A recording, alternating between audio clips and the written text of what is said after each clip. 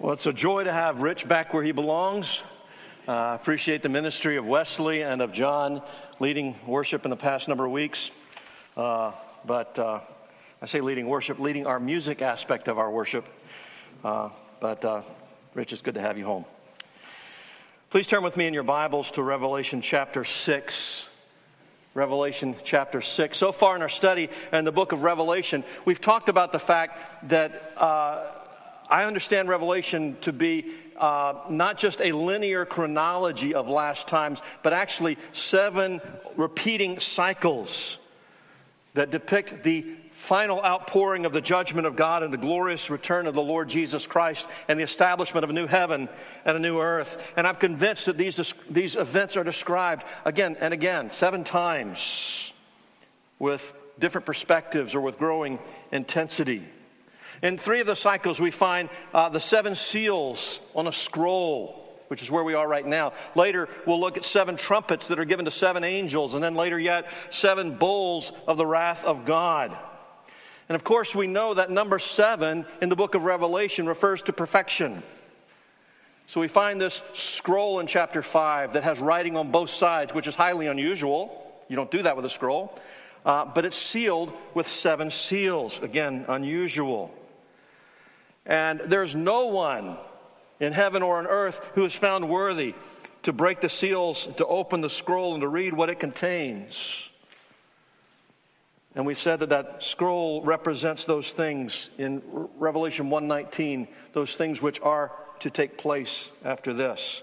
But then someone says, look, and it's the Lord Jesus Christ who steps forward, the Lamb who was slain. He is worthy to open the scroll, and then all of heaven and earth breaks out in worship of our Lord.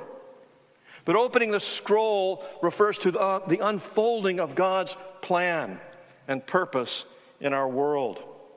So in chapter 6, we find the scroll being opened, and the first 4 seals initially are opened. And in our message on that, we spoke of the 4 horsemen of the apocalypse: conquest, warfare, deprivation, and death. And those things describe the carnage that proliferate in our world from the time of this writing, and really before, all the way up until the Lord Jesus returns. And all of that carnage and all that catastrophe that is contained and described by the 4 horsemen, the scriptures refer to as great tribulation. And so in our last message, we were looking at the 5th seal, where the martyrs who are dwelling under the throne, the souls of the martyrs, are crying out to the Lord, how long until you avenge our blood? How long until you vindicate your name on those who put us to death? And the answer comes from the throne: wait a little longer. Well, this morning, as we come to the 6th seal, which represents that last and final judgment day, the blood of the martyrs is avenged. The just and holy wrath of God is poured out on all of his enemies, and the old heavens and the old earth are destroyed in a cosmic cataclysm to make way, to prepare for the new heavens and the new earth. So turn with me, if you just quickly, to Revelation 1 verse 19, just a page over for me, probably the same as for you. But Revelation 1:19, this is John's commission. Write therefore the things that you have seen, which I believe refers to that immediate image or vision that he's getting right there. To those that are, and that's the letters to the 7 churches that's going on. And then of those that are to take place after this. The things that are is not only the letters to the 7 churches, it's really the 4 horsemen of the apocalypse. And it's the martyrs under the throne crying out, how long? But then what is to come? And that is what we'll be focusing on this morning in Revelation chapter 6, verse 12 to verse 17. And we see the evidences of these first 5 seals of present destruction, conquest, death, pestilence, violence. We see martyrdom taking place with increasing intensity, century by century, but all of that changes when we come to the 6th seal, because there's nothing in present circumstances that can come close to compare or to correlate with the events described here in these verses. The 6th seal takes us into that realm of that which is to come. So follow as I read Revelation chapter 6, verse 12. When he opened the sixth seal, I looked, and behold, there was a great earthquake. And the sun became black as sackcloth. The full moon became like blood, and the stars of the sky fell to the earth, as a fig tree sheds its winter fruit when shaken by a gale. The sky vanished like a scroll that's being rolled up, and every mountain and island was removed from its place. Then the kings of the earth and the great ones and the generals and the rich and the powerful and everyone, slave and free, hid themselves in the caves and among the rocks of the mountains, calling to the mountains and the rocks, fall on us and hide us from the face of him who is seated on the throne and from the wrath of the Lamb. For the great day of their wrath has come, and who can stand? Now, an important question we have to grapple with as we go through our study is, how do we handle these predictive portions of Revelation? Those who are of the dispensationalist view, which I grew up in, by the way, say that there's a chronological progression of events from the beginning until the very end, and the culmination or the final consummation, the return of Christ, the final judgment, and all saints gathered in heaven and the new heaven and the new earth. And so they would look at these seven seals and say, oh, that's talking about the Great Tribulation. It's the 7-year period. The church has been raptured out of sight. There's a 7-year period of tribulation that breaks forth throughout the earth. Then there's a 1,000-year millennium of God's restoring work on the earth, and then Jesus comes again. I don't see that. I truly do not see that in the book of Revelation, and I don't see it in Scripture. I prefer the approach that is often attributed to William Hendrickson. I don't think he originated it, but he did a good job of explaining it. It's been called progressive parallelism. These 7 cycles, parallel accounts, as it were, of the final consummation leading up to the return of the Lord Jesus, each one growing in intensity. Now, certainly John is describing a number of visions of what is to come. And I'm convinced that they cover many of the very same events from slightly different perspectives. But the point of this vision, this point of this sixth seal, is the catastrophic devastation that falls upon the earth because of divine judgment. So the sixth seal represents God's judgment in its effects on the cosmos, the world, and on fallen humanity. So there's 2 points. One, it's the impact on, first of all, on the world. Secondly, on the unbelievers. So first of all, the sixth seal initiates cosmic disintegration. Not just widespread destruction like we see in our day, but something far greater.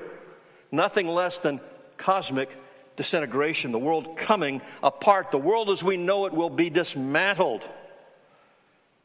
John says, I saw a great earthquake. Now, earthquakes in that day were often regarded as a sign of God's judgment, and some of the cities addressed in the churches in Middle or Asia Minor, the 7 churches, some of those cities had experienced great earthquakes, but they were localized, and there was recovery from those earthquakes. Turn with me to Luke chapter 21, if you would.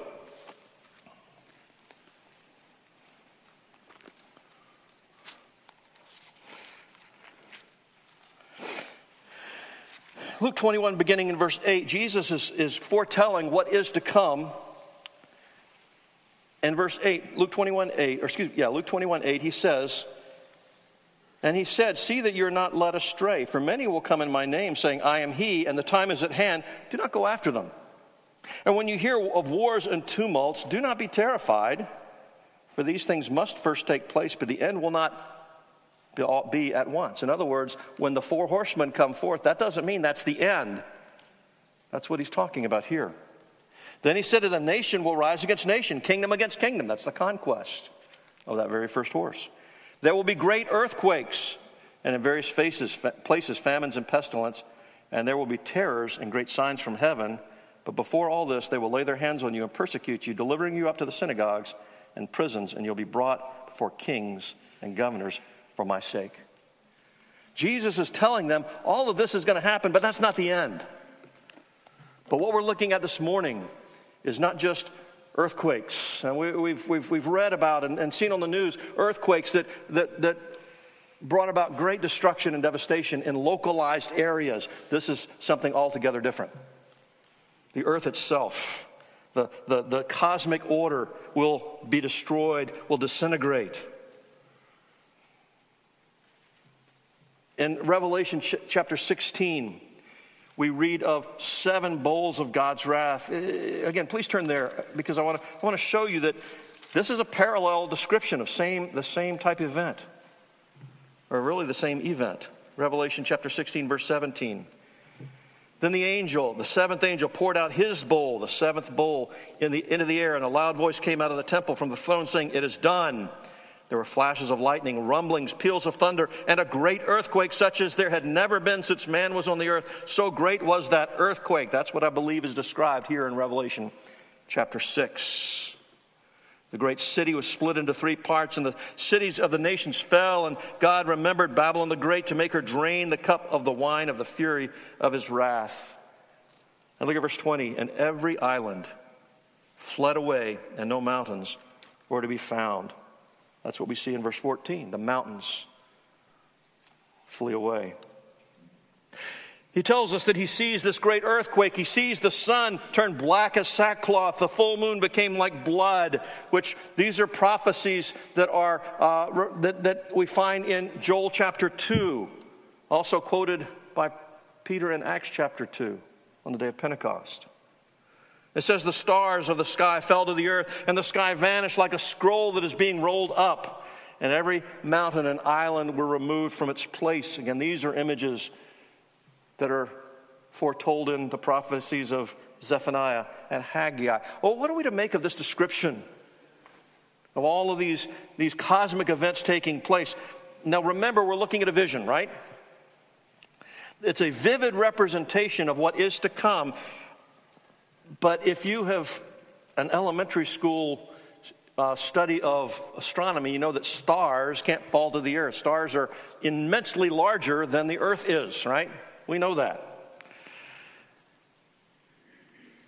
It's been said that this could be what they call phenomenological description. In other words, the phenomenon you observe, you describe it as you see it. It doesn't necessarily mean that's exactly what is happening.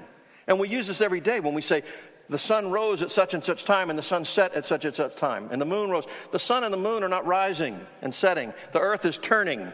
But we don't say the earth turned so we could see the sun at such and such time. We say it was sunrise and it was sunset. We're describing those events phenomenologically, and that's very possibly what's going on here. Was the sky really going to be rolled up like a scroll, or is that more of a phenomenological description? Are the stars really going to fall, or could we actually be talking about meteors? A meteor shower like none has ever seen before, creating great destruction.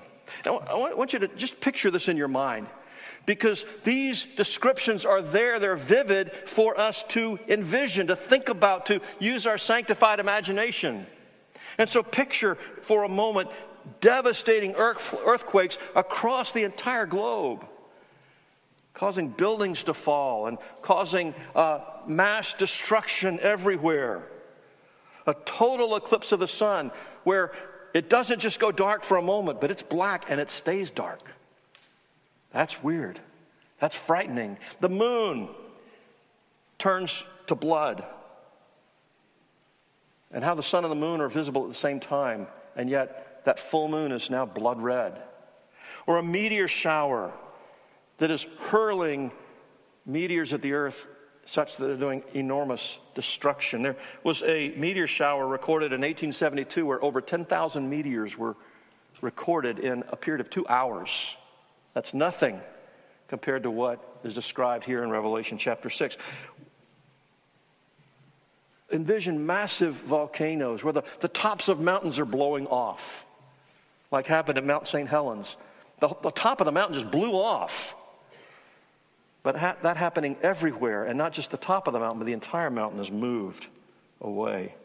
Lava destroys everything in its path. These are precursors that we have seen on the news of what is to come. It will be infinitely greater. These are birth pangs that we have observed of that final cataclysmic judgment upon the earth, which Joel calls the great and terrible day of the Lord.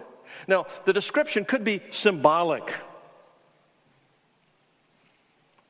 It doesn't have to correspond exactly to what's going to take place, but let me say this. It's never overstated. The symbolism of Scripture is never overstated what is actually going to take place. It understates. When Scripture speaks of the arm of the Lord, to speak of his power, it's not that God has an arm because he has no body, right? But God's power is greater than 1 trillion arms. The eyes of the Lord go to and fro. We know that God doesn't have physical eyes because he has no body, but he sees all things. He sees more than every eye in the world could ever imagine to see. So it understates a reality about God. And here, if it is to be taken symbolically, it's understating just how devastating the cataclysm will be. It defies description. One commentator named Richard Brooks, the Wellman Commentary series, says, the contents of the sixth seal reveal the literal dismantling of the entire physical universe that will be part and parcel of what happens when the King in glory comes. It will be the elimination, the devastation of the old heavens and the old earth to make way for the new heaven and the new earth. It's so awful. It's going to be beyond our imagination. It defies our description or our comprehension. It will be a cosmic cataclysm. Now, some suggest that, well, maybe what we're talking about here is a nuclear holocaust. Nuclear bombs raining down from every direction and destroying the entire earth. 2 Peter chapter 3, 10 to 12 says, the day of the Lord will come like a thief. The heavens will disappear with a roar. The elements will be destroyed by fire, and the earth and everything in it will be laid bare. Since everything will be destroyed in this way, what kind of people ought you to be? You ought to live holy and godly lives as you look forward to the day of God and speed its coming.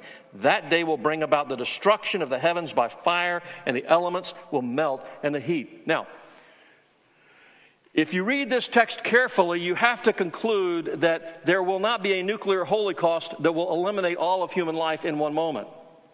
How can I make that statement? Because there will be many after this is happening or while it's happening, crying out for the mountains to fall on them. They're not eliminated. They're not nuked. And the reality is, I don't think what John is seeing here and describing here is a man-made cataclysm. I think this is the wrath of God being poured out. Just like I don't think aliens nuked Sodom and Gomorrah, God rained down fire on those cities. And that was a foretaste or a harbinger of what will happen on the last day. It will be the dismantling of the cosmos as we know it. It's the wrath of the Lamb. I'm convinced is initiated by God himself. Well, the second thing I want you to see here is the sixth seal produces human despair and devastation never before experienced. Verses 15 to 17. Then the kings of the earth and the great ones and the generals and the rich and the powerful and everyone slave and free hid themselves in the caves and the rocks and among the rocks of the mountains, calling to the mountains and rocks, fall on us and hide us from the face of him who is seated on the throne and from the wrath of the Lamb. It's important that we recognize this judgment falls on unbelievers. Turn with me to John chapter 3, if you would. We love John 3:16. Many of us would say that's probably the first verse we ever memorized. But most of us stopped reading at John 3:16. It's important we keep reading.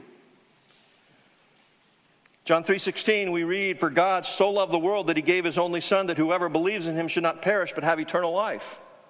For God did not send his son into the world to condemn the world, but in order that the world might be saved through him. And then verse 18, very great importance. Whoever believes in him is not condemned. But whoever does not believe in him is condemned already because he had not believed in the name of the Son, only Son of God. This is the judgment, that the light has come into the world and people love the darkness rather than the light because their works were evil. And so those who love the darkness rather than the light will be destroyed on that great and terrible day of the Lord. But it is only those who are outside of Christ. Judgment is falling on those who do not believe. Condemnation has been hanging over their head their entire lives. John says they stand condemned already. Now, what we find in Revelation 6, he's not so much describing the wrath of God per se. Jesus describes the wrath of God when he speaks of weeping and gnashing of teeth, of unquenchable fire and eternal torment. It doesn't really John doesn't describe those things here in this text. He describes the reaction to God's wrath, the terror that God's wrath brings upon those who are under his wrath. Please hear me. It will be terrible beyond anything you or I could imagine. The first 4 seals of conquest and pestilence and death and warfare, those are terrible. But those terrors, what's taking place in the worst part of Ukraine, or the worst part of the most devastated portions of war-torn Africa, and wherever else you might imagine, the very worst of it pales in comparison with the terrors of the 6th seal. But hear me, the return of the Lord Jesus and the wrath of God being poured out on this earth holds no terror whatsoever for the child of God. Jesus' return is always described for us as the blessed hope, the glorious appearing of our great God and Savior, Jesus Christ. We love his appearing. We pray, even so, come, Lord Jesus. We look forward to it with great hope and confidence and anticipation, and we long for his coming. So the judgment described here applies only to those who are outside of Jesus Christ, who are not truly trusting in him as their Lord and Savior. But I want you to see here there is no class of men that's spared, from the very greatest to the very least. There are places in this world that are afflicted by violence, by rampant crime, by warfare, by poverty, by pestilence. And the 4 horsemen are at work in those places with great destruction. But even in the very worst of places, there are some that have sufficient power, sufficient wealth, that they can insulate themselves from the harmful effects of warfare and conquest and pestilence and so forth. They're able to provide themselves a degree of protection from these dreadful human catastrophes. They have resources even to protect themselves from many of the ailments of life. They can provide plenty of food for themselves. They have the medical care they need. They can avoid many of the hardships that come about because of the curse. But hear me, the terrors of the final judgment, there will be no one outside of Christ who is secure. All classes of men, all stations of life, no one outside of the Lord Jesus is safe. No one is exempt. No one slips through the cracks of the system. It falls on every single one. Now, children, I want you to do something with me. I want you to look at the list of the people there in verse 15. And just count with me if you would. You don't have to do it out loud, but in your minds. It says the kings of the earth. That's number 1, right? The great ones is number 2. The generals are number 3. The rich are number 4. The powerful is number 5. And then everyone, both slave, number 6, and free, number 7. How many is that? 7. And Revelation tells us over and over that 7 is what? The number of perfection. So John, even in the naming of the various people upon whom God's wrath will be poured out, uses that imagery of 7 to show that his wrath is perfect and complete. It embraces the universal scope of this final judgment. And on that great and terrible day of the Lord, there is no place to hide. Even the high and the mighty are trying to hide themselves in rocks and caves in the mountains. You know, our government has built these enormous bunkers in the side and under mountains. Enormous concrete bunkers designed to protect from the most dreadful nuclear holocaust imaginable. And they are of such size and such thickness and such provisions that a government can continue to run below the earth, untouched by the dreadful effects of a nuclear holocaust. If the very worst that man can unleash were to happen, there is a place where they would still be safe. But in verse 15, we read that all men hid themselves in caves and among the rocks of the mountains. Now, I'm not saying that John is predicting here hardened concrete bunkers. I'm not saying that. But I think there are dispensationalists who would say that.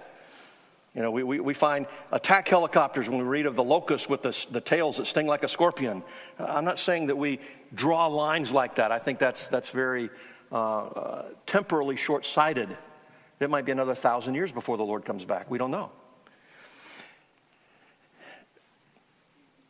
But whatever John's predictive intention is, the most secure places that man can construct for themselves will offer no protection whatsoever from the sixth seal, which is the final judgment of God. Now let's suppose for a moment, just supposing, the wrath begins, the judgment begins, and the powerful run into these hardened concrete bunkers that were considered to be an impregnable refuge. And yet they can't escape the wrath of God, the face of God and the wrath of the Lamb. And they would cry out for those bunkers to collapse on them and kill them, that they might not have to be in the presence of God any longer. The problem is death itself will not deliver them from God's wrath. There is no true refuge to be found. So what is it that holds such terror for the inhabitants of the earth? Verse 16 tells us it is the face of him who sits on the throne and the wrath of the Lamb. I just think, this terrible admission for an unbeliever who spent his whole life either denying that there's a God or denying his sovereign authority over their lives, denying that they have guilt before a holy God, that they justly stand condemned and they desperately need a Savior. So here they see the face of God sitting on his throne. They see the Lamb, and they're terrified. They're stricken with overwhelming terror and despair. They spent their entire lives denying that they needed a sin offering. And now they're looking upon the Lamb, looking or appearing as if he had been slain. But he was not slain for them. They see none of the Lamb's mercy. All they see is the wrath of the Lamb. Now, this is one of the most maybe curious but paradoxical phrases in the entire book of Revelation. We would expect them to say they were terrified at the wrath of the Lion of the tribe of Judah. The wrath of the Lamb? I mean, a lamb is like cuddly and soft and gentle and meek and merciful, and he's tender. A lamb points to God's redeeming love. But here it's as the Lamb of God that Jesus strikes terror into the hearts of the wicked. Why is that? Because they rejected his deity. They rejected his sacrifice. They rejected his invitation and his promise to come to the feast and receive life everlasting. They rejected his warnings about the wrath that is to come. And they rejected and they persecuted his precious bride, even putting them to death. And now he comes in power and glory and all-consuming fury to settle accounts. Oh, Lord, how long? Just a little longer. Well, now the time's come. And this despair is beyond anything that you and I could ever imagine. They will plead for death to deliver them from the presence of God, but even death itself will give them no refuge. And so we find at the end of this account of the sixth seal, this searching question in verse 17.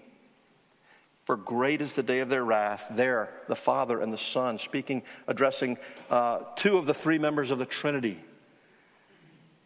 The wrath, their wrath has come.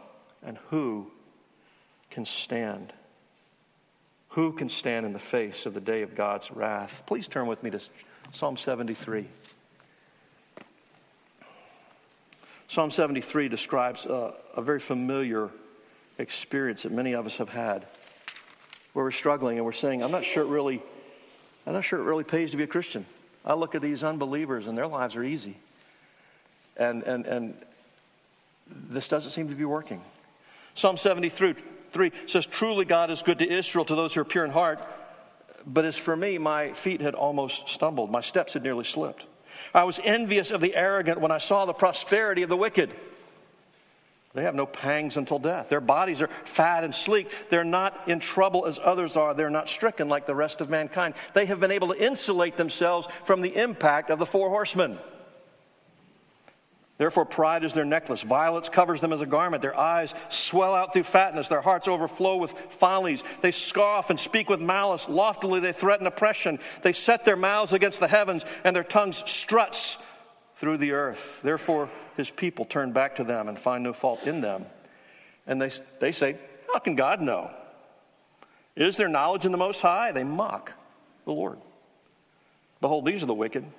Always at ease. They increase in riches. And these are the reflections of a struggling saint who's filled with envy and discontentment. And he says, even in verse 13, all in vain I've kept my heart clean and washed my hands in innocence. For all the day long I've been stricken and rebuked every morning. He's saying it has not paid to serve the Lord. These are frightening words. Don't stop there. If I had said, I'll speak thus, I would have betrayed the generation of your children. In other words, he's not going to go out into the congregation and air his doubts and struggles because he knows that would be a betrayal. He knows there's something dreadfully wrong with his perspective.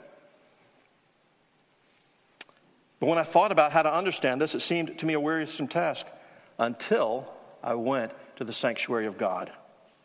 Then I discerned their end. It was in community with God's people, he got a new perspective, a biblical perspective.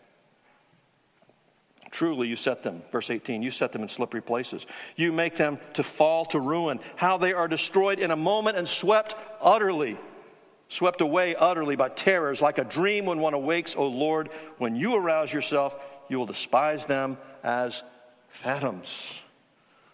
When will that happen? Revelation 6 tells us just how precarious those who are secure in this world actually are. They will be swept away like phantoms.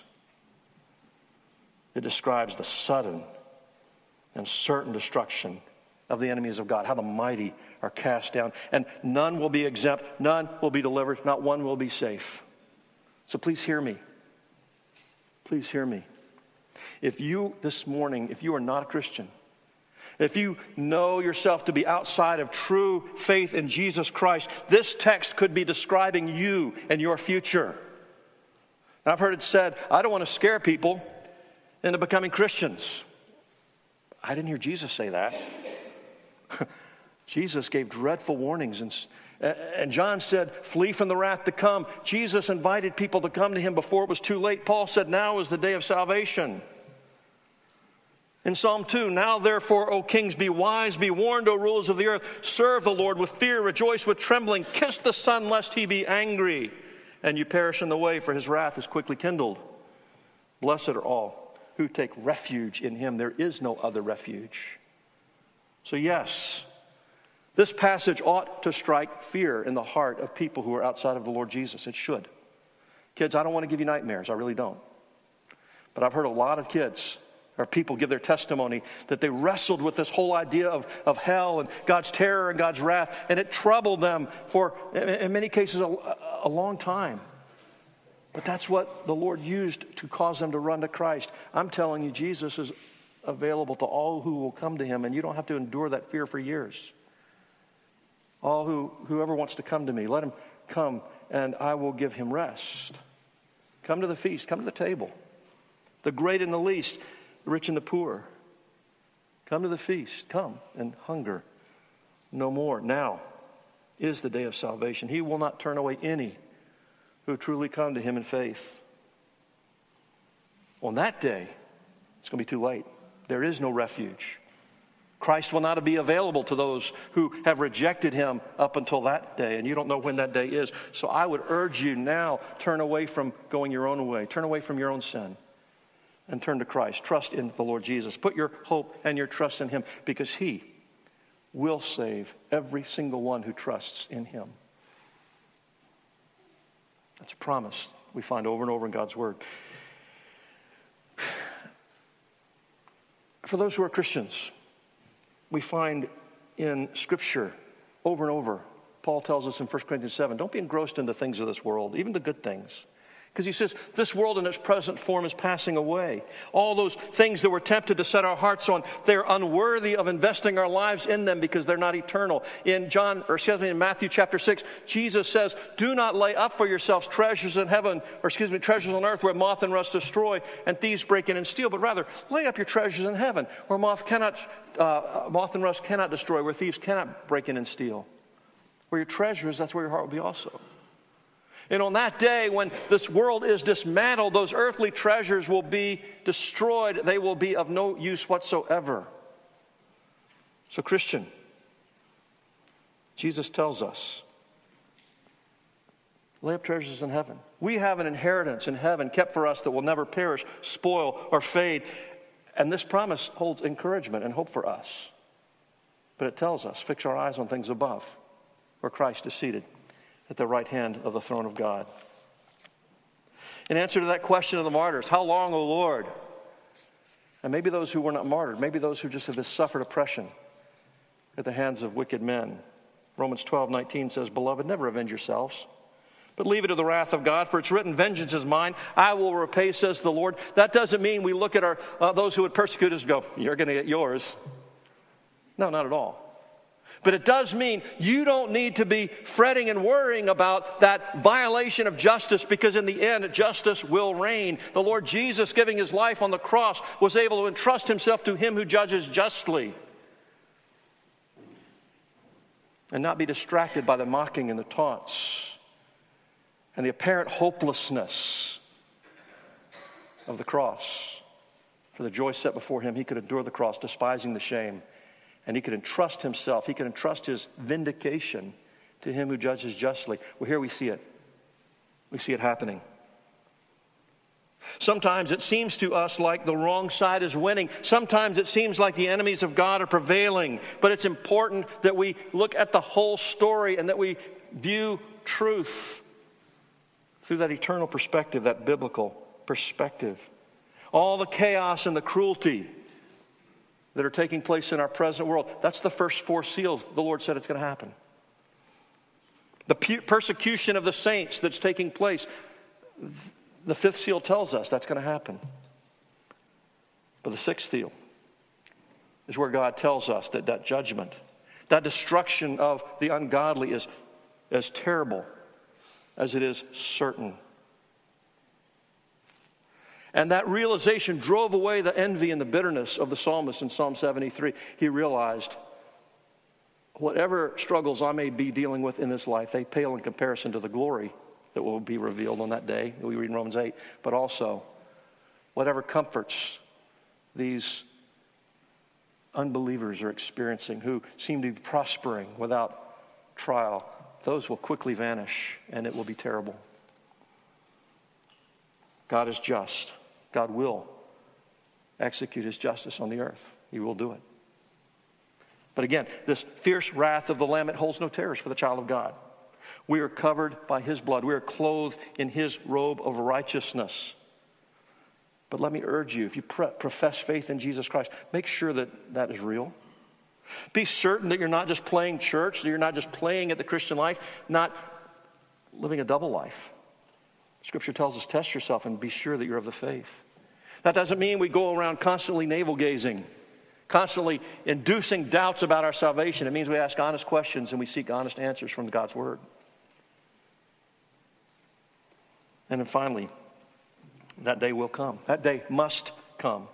Every eye will see, every knee will bow, every tongue will confess that Jesus Christ is Lord, to the glory of God the Father. And those who are his saints will confess to our great delight, but those who are outside of Christ will confess to their everlasting shame and despair. Every child of God will be set free from every occasion of fear, sadness, sorrow. All things will be made new. For the non-Christian, this world's as good as it's ever going to get, and there's nowhere to go but down. But for the believer, this world's as bad as it's ever going to get, and what is to come is infinitely glorious. Even so, come, Lord Jesus.